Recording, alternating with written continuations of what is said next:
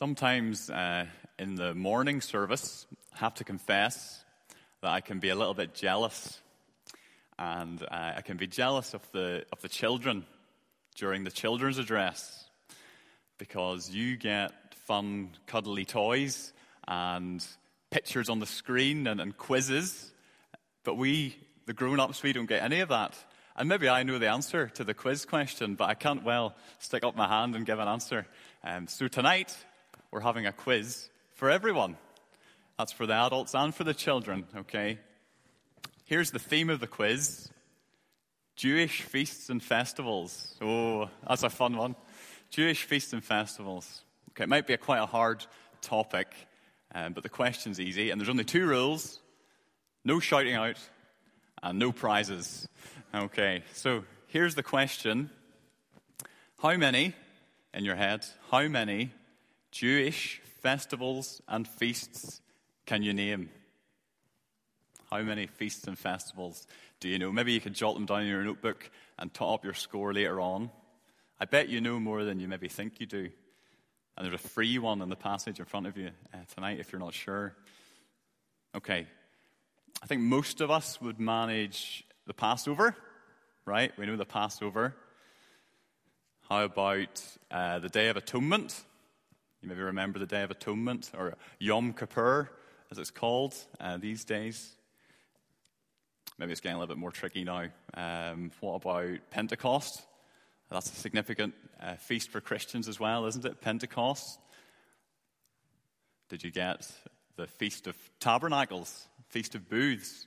Yeah, Paul's nodding, yeah. Yeah, there's all sorts of feasts and festivals we could think about tonight. The reason I ask is because we come to a feast or a festival tonight that we're maybe not so familiar with. It's called the Feast of Dedication. But I bet you have heard of it, and you maybe know it by its other name. It's a feast celebrated by Jews around the end of December, around the time when Christians are celebrating Christmas. That's right, Jews are celebrating Hanukkah. Remember Hanukkah? You know that name? Maybe. Well, the reason that I'm emphasizing this at the start is because really it's no coincidence that this passage is set at the time of the Feast of Dedication. And really I want you to have in your head what this feast is all about. So bear with me as I explain it to you, okay? So what is the Feast of Dedication about? What's Hanukkah all about? Well, it remembers the purification of the temple in 160 BC by a man named Judas of the Maccabees. Okay, it's about the purification of the temple. Now, what did that purification involve? Well, it was 2 things. It was the removal of one thing and the bringing back of another. Okay, so it was the removal first of a pagan altar, so a false altar to the god Zeus.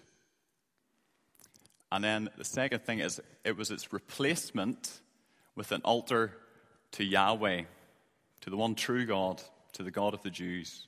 Okay, so if we got that, it's the removal of false, blasphemous worship in the temple and its replacement with true worship. Okay, so have that in your head, because we're going to revisit it again in our last point of the sermon tonight. So we've got 3 points. Remember that one for the last one, okay? So as we come to our sermon tonight, 3 points, and here's the first one. It's first couplet, really. Suspense and sheep. Okay, so suspense and sheep. What kind of a TV show viewer are you? How do you like to watch your TV series? I think people fall into one of 2 categories. You either watch it week by week, and maybe you make a bit of an occasion of it, and you watch it with a few pals. Or maybe you have to wait until every episode is out, and then you watch it all in a oneer, just back to back to back over a weekend. And I think these 2 categories, they tell us really how we deal with cliffhangers. Some people love a cliffhanger, and they love to talk about it all week, and they speculate about what's just around the corner. Whereas some people, they can't handle it and they just need to know straight away what's coming next. Well, maybe you see what I'm getting at here. Because tonight the Jews have come to the point of a cliffhanger and they can't bear it anymore. They can't bear the suspense. And they come to Jesus here in our passage tonight, chapter 10 and verse 24. And they say to him, we've had enough. If you are the Messiah, tell us plainly. It seems like a reasonable enough request, doesn't it? A sincere enough question. But think about what we know about the expectations of Jews around that time. What were their expectations of a Messiah? Their expectations were largely framed in political terms. I think we know what that means. They lived in a time of oppression, of Roman rule. And they were looking for a Messiah who would come along and he would free them, who would liberate them from the Roman oppression. But how does the Lord Jesus reply? Well, look at verse 25 with me. He doesn't reply in political categories, but in spiritual categories. Our Lord is not so concerned with questions of nationality, which nation you belong to. He's concerned about which flock you belong to. You see, despite the accusation that Jesus hadn't spoken plainly about being the Messiah, he has done so throughout John's Gospel. If you know John's Gospel at all, can you think of the woman of Samaria, the woman by the well, and what Christ said to her? Or the man born blind who's healed? Or maybe, perhaps most radically of all, in chapter 8 of John's Gospel, where Christ has that amazing statement, before Abraham was, I am. He points to his words, but it's not just his words, it's also his works that have demonstrated who he is too. Some of the miracles in John's Gospel, the turning of water into wine, the feeding of the 5,000, and again, the healing of the man born blind. All of these things point to who Christ is, and yet they still do not believe. And why do they not believe? Well, we're given the answer. Look at verse 26. You do not believe because you're not among my sheep. You're not part of my flock. Now, not many of us instinctively warm to the idea of being called a sheep. It brings to mind ideas of following blindly, going with the crowd, getting caught up with a herd mentality or flock mentality, maybe more correctly. But that's not the language that Christ uses of his sheep. And there's 4 characteristics laid out here for us here from verses 27 to 29 of what Christ's sheep are like. Let's think about 3 of them briefly and then dwell more on the last one. Okay, so first characteristic, Christ's sheep listen to him. They listen to what he has to say. Characteristic 2, they are known by the shepherd. Christ, as God, knows all people. He knows everyone. But as shepherd of his flock, he knows each sheep intimately. So sheep hear his voice. They are known by him. Thirdly, his sheep follow him. They are obedient. They're attentive to their shepherd. But it's the 4th one that we're going to major on together for a moment, because really it's all what verse 28 and 29 are all about. Number 4, and hear this: the sheep are secure in the hands of their shepherd. Let me ask you this. Do you have any family heirlooms? Maybe that's a bit grand for us in Dundee. Family heirlooms, a piece of art, a piece of jewellery, maybe, I know someone whose family heirloom is a dishwasher. But we all love getting gifts. But there's something special about a gift passed from one family member down to another to another. And I'm thinking here especially tonight of a gift from a father to a son. That's the language used in verse 29, isn't it? Look at it now. What does Jesus say? My Father has given them to me. Dear Christian, tonight, that verse is about you. You have been given as a gift from the Father to the Son. And maybe you don't think about yourself that way. Maybe, like many of us, you struggle with self-doubt, self-criticism. You've tried to pull yourself up by your bootstraps to just do better, but time and time again you find yourself back at square one. Well, tonight, if you are a Christian, you are a precious sheep. You're a precious gift from the Father to the Son. And do you see the security that brings? What could be more precious to a son than a gift from their father? What could be looked after more carefully, seen to more attentively than that? But do you see how it's a double security? Look down with me. In verse 28, it's Jesus who holds the sheep. And in verse 29, it is the Father.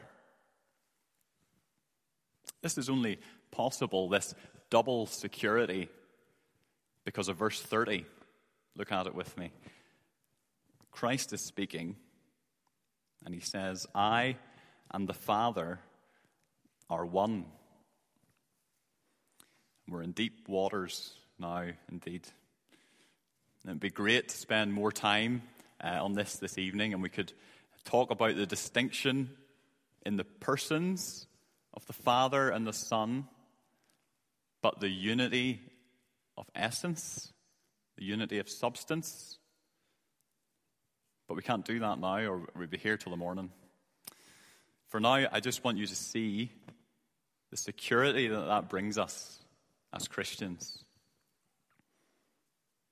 But as we move on to the rest of the passage, what I want to say is this is more than unity of will, as in I and the Father are of one mind, or we're of one focus. This is Jesus claiming to be divine. And the Jews, they pick up on this immediately.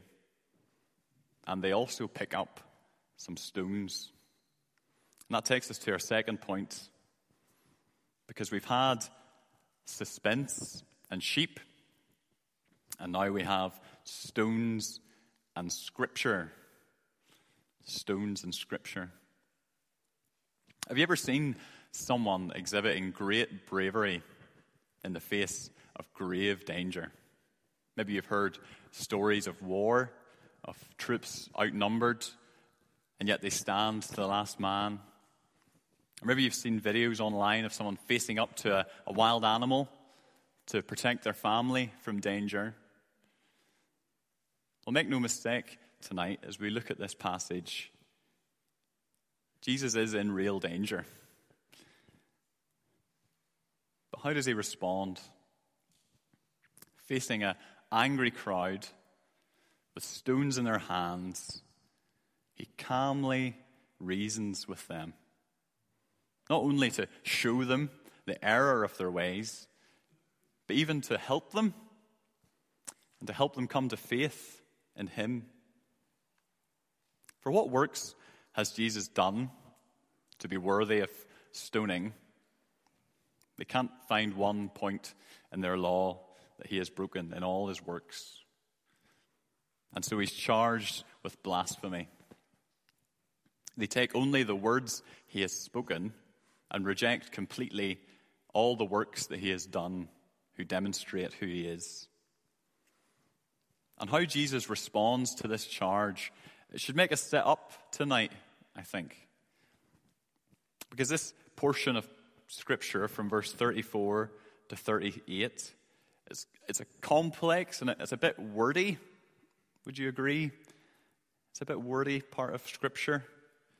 So I think it's worthwhile just slowing down, spending some time in this passage so we get our heads around it. So what do we have in front of us here? Well, Jesus is using a technique pretty typical of rabbis at that time. It's an argument from the lesser to the greater. So something inferior to something superior. So let's take it verse by verse. Okay, look at verse 34. Jesus quotes Psalm 82, which we've just sang together. I said, "You are gods." This psalm that we've sang, it refers to judges, that is, human beings who carry out a divine function, judgment. So this psalm refers to these judges as gods. Have you got that? Judges are referred to as gods. On to verse 35. Look at it with me. There are 2 points here in verse 35. The first is this: the word of God came to these judges, and they are called gods. Okay, we've established that already. The second point is that Scripture cannot be broken. Jesus Christ says that Scripture cannot be broken. This is a tremendous insight into how the Son of God views the Word of God. Our Lord Jesus here makes an argument for his divinity based on a single verse in a psalm of Asaph. Okay, we're doing well. Human judges who receive the Word of God are referred to as gods in Scripture, and Scripture cannot be broken. Next is verse 36. It's the question Jesus asks the crowd that they're unable to answer. If they see the Scripture calling judges gods, and they accept that Scripture is true, then how can they call Jesus a blasphemer? The one, what does it say in verse 36? The one whom God the Father consecrated and sent into the world. To provide evidence for his claim, he again points to his works, and he issues an ultimatum. If the works I am doing are not of the Father, then don't believe in me. But if the works I am doing are of the Father, believe the works and see that I am the Son of God. I wonder what you made of verse 38 when we read it earlier. Seems an odd statement on first reading, doesn't it? Even though you do not believe me, believe the works. Some have taken this statement to say that you can believe in the miracles of Jesus, but you don't have to believe in the divinity of Jesus. In reality, to view it that way, it completely misses the point. You see, the logic of Jesus here is that it is because of his divinity, because of his unity with the Father, which we've spoken about earlier, that he is able to perform the works that he does. As one has said of this passage, the inability of the crowd to see God's presence in Jesus and his works, ultimately it demonstrates their ignorance of God and how he works. This is tiring for a Sunday evening, so maybe an illustration can help us. Imagine you meet someone and in conversation they mention that they're an expert at chess. Don't know how you've come around to this topic of conversation, but they mentioned that they're an expert at chess, and for whatever reason, you don't believe them. And so, to demonstrate their knowledge, they get on the computer, log on to chess.com, and they demonstrate their knowledge by beating 10 opponents in a row, back to back. What are your options? You either accept the works as evidence of their claim, or you dismiss the works as a lie, as an illusion, and you go on in unbelief. And there are various applications that we can make for our passage tonight. One of those, surely, in light of what Christ has said about Scriptures, is how we ourselves view the Bible. What role does the Bible have in our lives? But really, I think there is another application, which is more at the heart of the passage. And it's a question. It's the question that the crowd themselves at that time had to face. Do you believe that Jesus is the Son of God? And maybe if I could be more specific, this is an application for those perhaps who have been in church for a while. You've heard about Jesus, like this crowd. You've heard the teachings of Jesus, like this crowd. You've even read stories of the miracles that Christ has performed. The question you have to answer from this passage tonight, it's not, do I believe in miracles? It's not, do I believe in a historical Jesus? The question is this: do you believe that Jesus is the Son of God? Believe in him tonight. Believe in him and you will have forgiveness, and you'll be brought into that flock that we spoke about earlier. You'll have the security of being one of Christ's sheep. And this call to believe, it brings us to our last point tonight. We've had suspense and sheep, stones and scripture, and finally we have blasphemy and belief. Blasphemy and belief. Do you remember the quiz we had at the start? Can you remember the name of the feast that's happening during this passage? As Christ is talking with the crowd, we're at the time of Hanukkah. It's the Feast of Dedication. And what did we say that this feast was all about? Can you think back that far? It was about the removal of a pagan altar, an altar to the Greek god Zeus, and its replacement with an altar to Yahweh, the God of the Bible. So really, the Feast of Dedication, it's a time where the focus is on the right and proper worship of God and on the purity of that worship. The removal of blasphemous worship and the reinstating of true worship. Now, with that in mind, look down with me, please, to verse 39. Do you see what's happening here? Jesus, the Son of God, is forced to flee the temple. He has to escape the building in order to avoid being arrested by the crowd.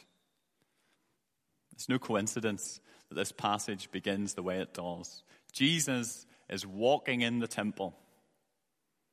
God himself is present in the temple with his people at a time where they commemorate the purification of the temple and its restoration to its proper purpose. And yet they do not recognize him. But it's worse than simple ignorance of God's presence. They actively and violently remove and seek to even destroy that very presence. Because you see, as they accuse Jesus of blasphemy for demonstrating his unity with the Father by doing the very works of God, really it is the crowd themselves who are committing blasphemy and how they respond to the Son of God. Do you see the sad, the twisted irony of this passage? At a time where the focus should have been on the centrality of God in the temple, their vision is clouded with unbelief.